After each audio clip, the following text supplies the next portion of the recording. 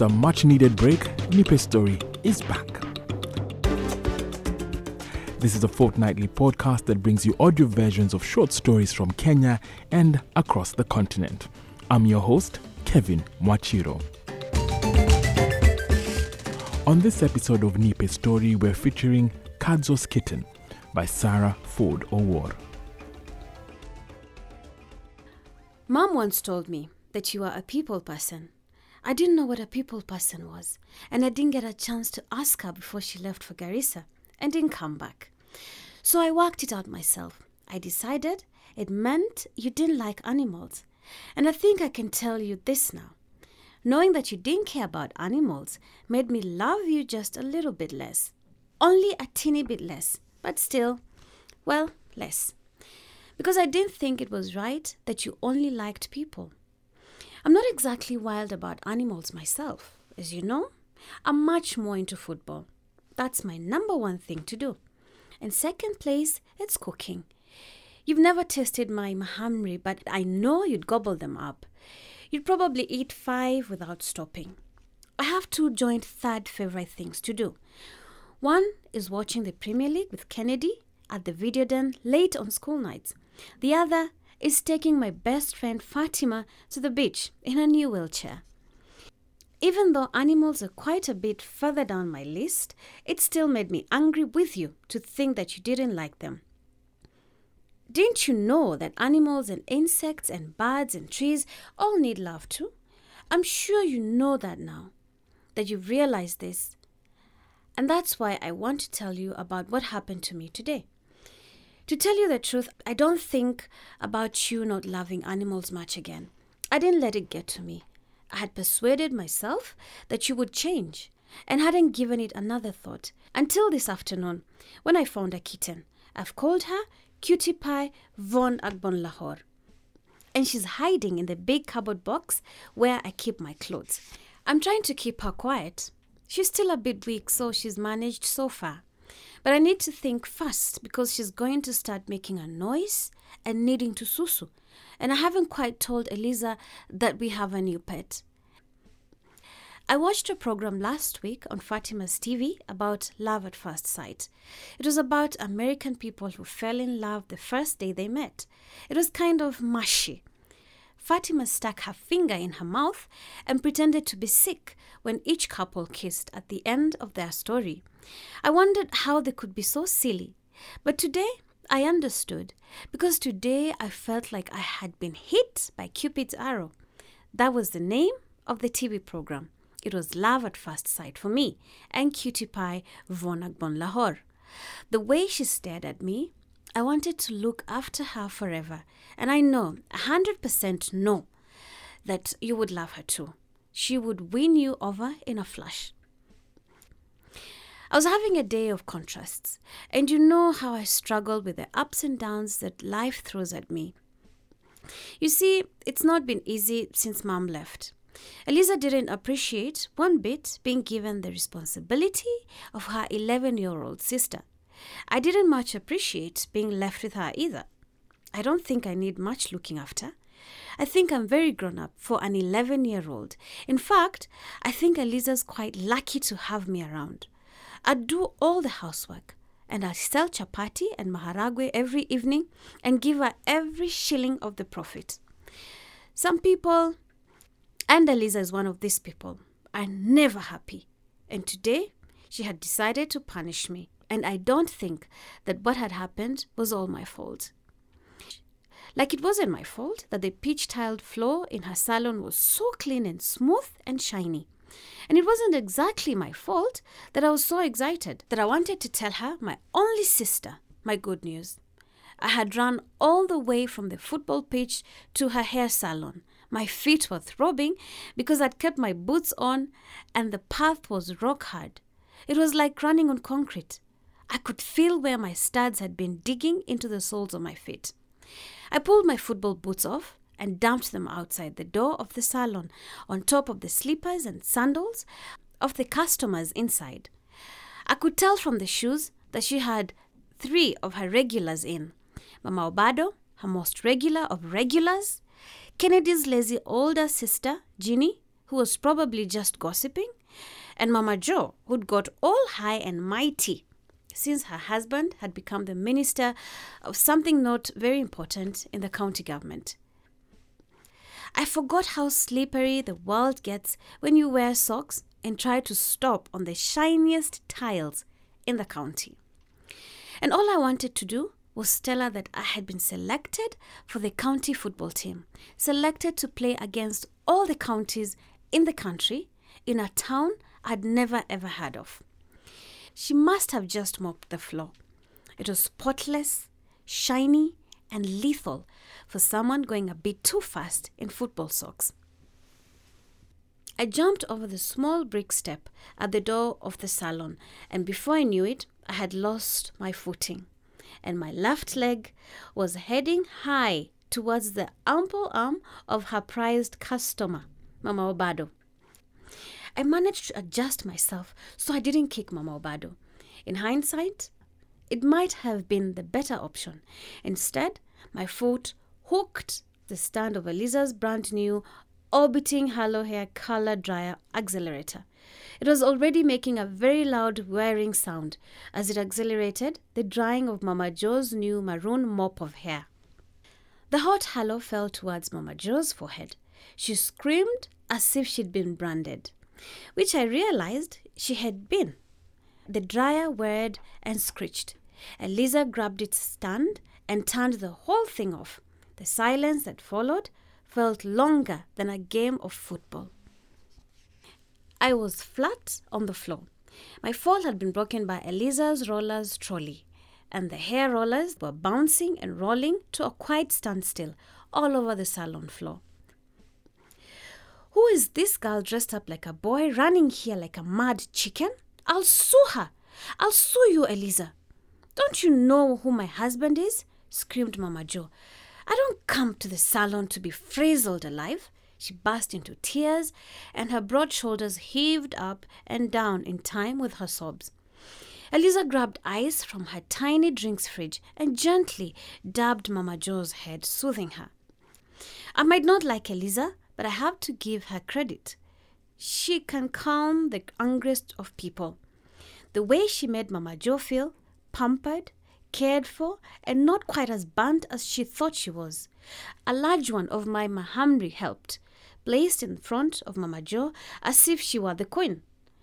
As she greedily took her first bite, it looked like the soft, sugary snack was purging all thoughts of swingers from Mama Jo's mind. A part of me wanted to laugh. I was still sitting on the floor and was staring at Eliza's legs. Her feet are a nice rich brown color that turn into a patchy mess of beige and yellow up her calves. That skin lightening cream is ruining her. I hate what it does to her. I might not be perfect in the looks department, but I'm proud of who I am and how I look. Why should she want to change herself? When I ask her why she uses it, she just shrugs. If I ask her again, she says very quietly, "They like me lighter." Ha! Whoever they are must be mad. She's getting all blotchy and she'll end up looking like a giraffe. Luckily, she's stopped wearing short skirts during the day, so we don't get to see what's happening beyond her knees. I knew Eliza wouldn't say much to me now, not in front of the customers, and I was just thinking that it was lucky that the dryer accelerator halo had caught on Mama Jo's head.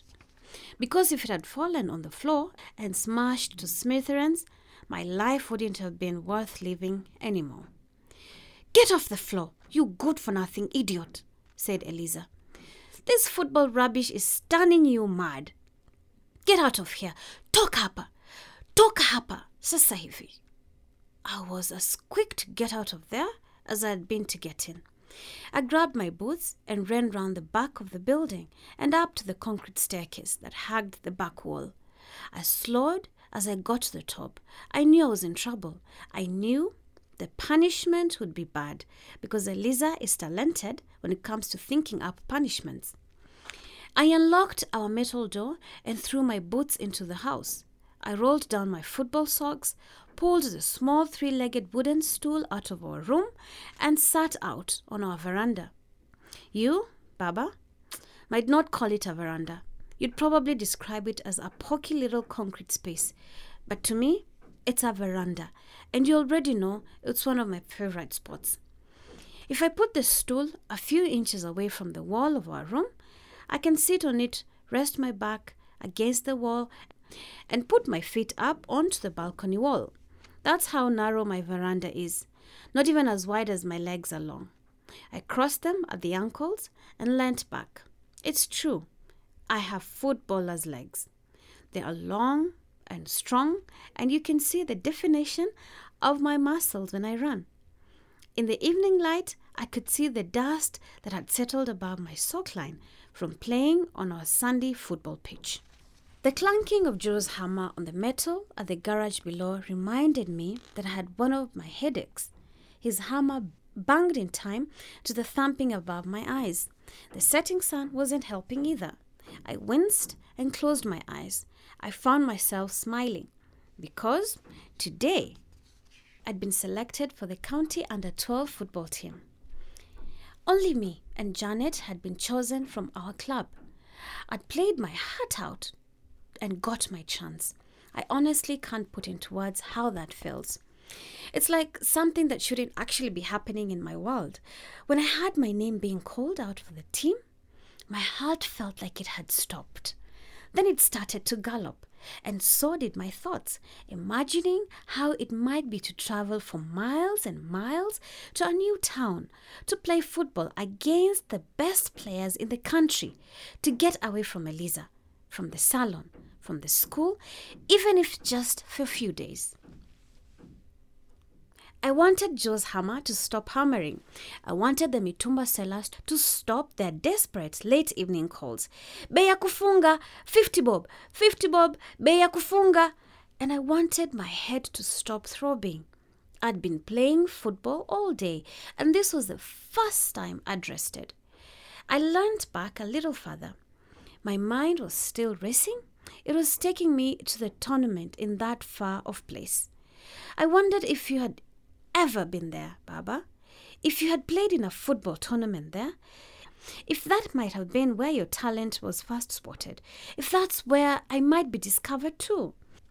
I hadn't seen or heard Eliza coming up the stairs. I still had my eyes closed when she slapped me around my face with her right palm. She hit me so hard I fell off the stool. I was scrambling to get back up when she hit me again. This time with old plastic hair extensions that she'd weaved into a rope. Whack! Whack! Whack! It burnt my legs, my thighs, my calves, my shins, again and again as I hoped to try and avoid it, until she decided to talk. Mshenzi, punda wewe, look at you, daydreaming up here. Who do you think you are? Whack! Whack! Whack! You nearly kill my customers and then you lounge up here without a care in the world? Whack! Whack! Whack! I'd beat you to death if I had my way. You're useless, Mshenzi. Completely useless. Get downstairs and sweep up all the hair in the salon. I don't want to find one single hair anywhere. If I do, you'll be sweeping the hair every day for the next month. Toka! Whack! Talk up! Now, Baba, you might think I got off lightly. A few whacks with Eliza's smelly old hair rope and sweeping up the salon. But that's because you don't know me as well as you should. You see, the thing is, I know it's not going to sound funny, but I just can't touch hair. My own hair, I can't just about cope with. I keep it short in small twists that don't get longer than an inch. Fatima twists it for me when we watch TV. Anyone else's hair, I hate. I hate how it feels, how it curls, how it smells. That sweaty hair smell, even the smell of clean hair, I hate. Coconut oil? Yuck. I hate rough hair, smooth hair, real hair, fake hair. I'd do anything to avoid it. My teeth go on the edge and my throat gets smaller, like I can't breathe properly. I think it's called a phobia. Ordering me to clean up the salon is worse than any other punishment, worse than a good beating, worse than cutting the grass at school, even worse than not being allowed to play football for 2 weeks. If I'm cleaning the salon, my breath shortens, I feel panicky, and I have to concentrate so hard to get the job done. And the thing is, Eliza and I had an agreement about hair. There are times, very rare times, when Eliza can be nice. These times come around once in a blue moon, and when it came to me and hair, Eliza had understood. She knew about my hair phobia, and in a moment of weakness, Eliza agreed that I would never have to sweep up the hair in the salon as long as I kept our room clean, washed the clothes, and cooked our dinner. I wouldn't have to do the hair, and that worked fine. I'd always kept my side of the bargain. Today, though, Eliza had broken the agreement, and I knew that if I wanted to keep a roof over my head, I would have to sweep up the hair. I tied my red, green, and gold bandana with the spiky leaves on it over my nose and was feeling like a ninja. I took 3 deep breaths.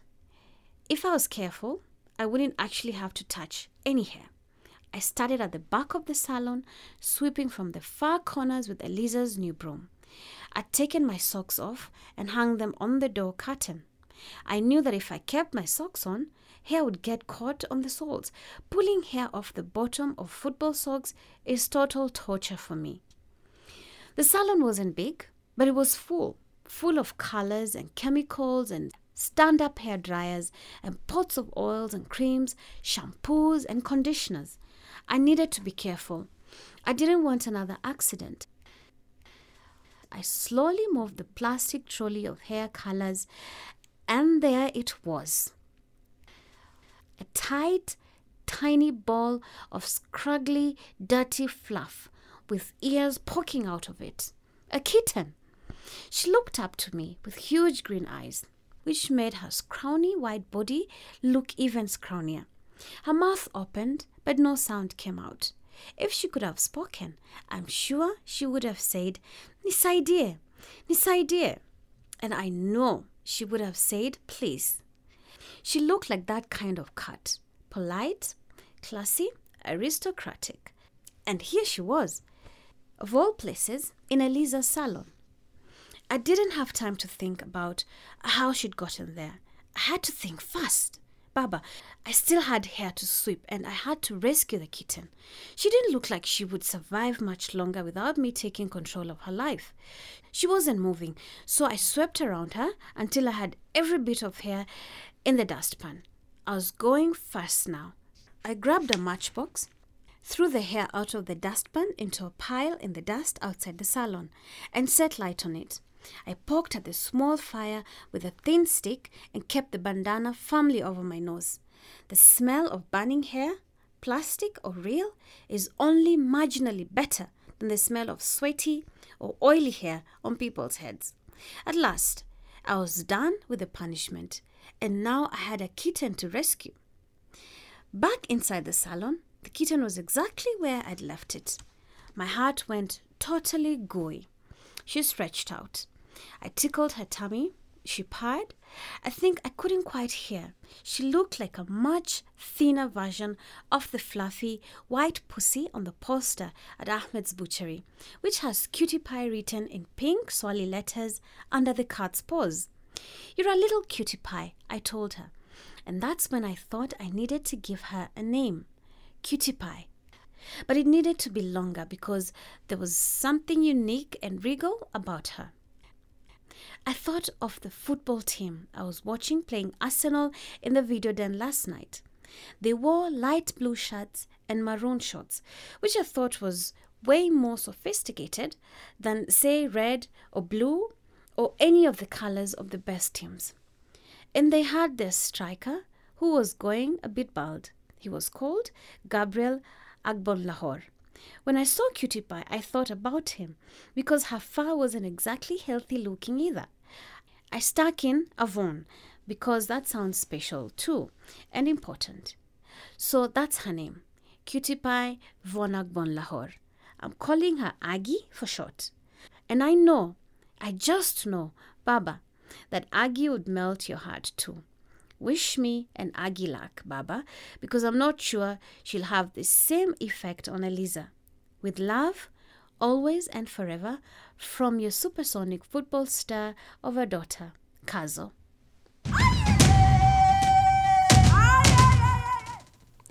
Kazo's Kitten was read to you by Zainab Dean and is Sarah Ford Awar's debut short story. Sarah has lived and worked in coastal Kenya for close to 20 years. She loves football more than anything and has played, coached, supported, and written about it. Sarah has started to write her first novel for children, and it's about Kazo. Nipe Story is available to download wherever you get your podcast from. Please do me a favor, write a review and rate the podcast so that others can find us easily. Also, follow us here on SoundCloud. On Facebook, we are Nipe Story, and on Twitter, our handle is Nipe_story. Nipe Story is a Finger Piano production.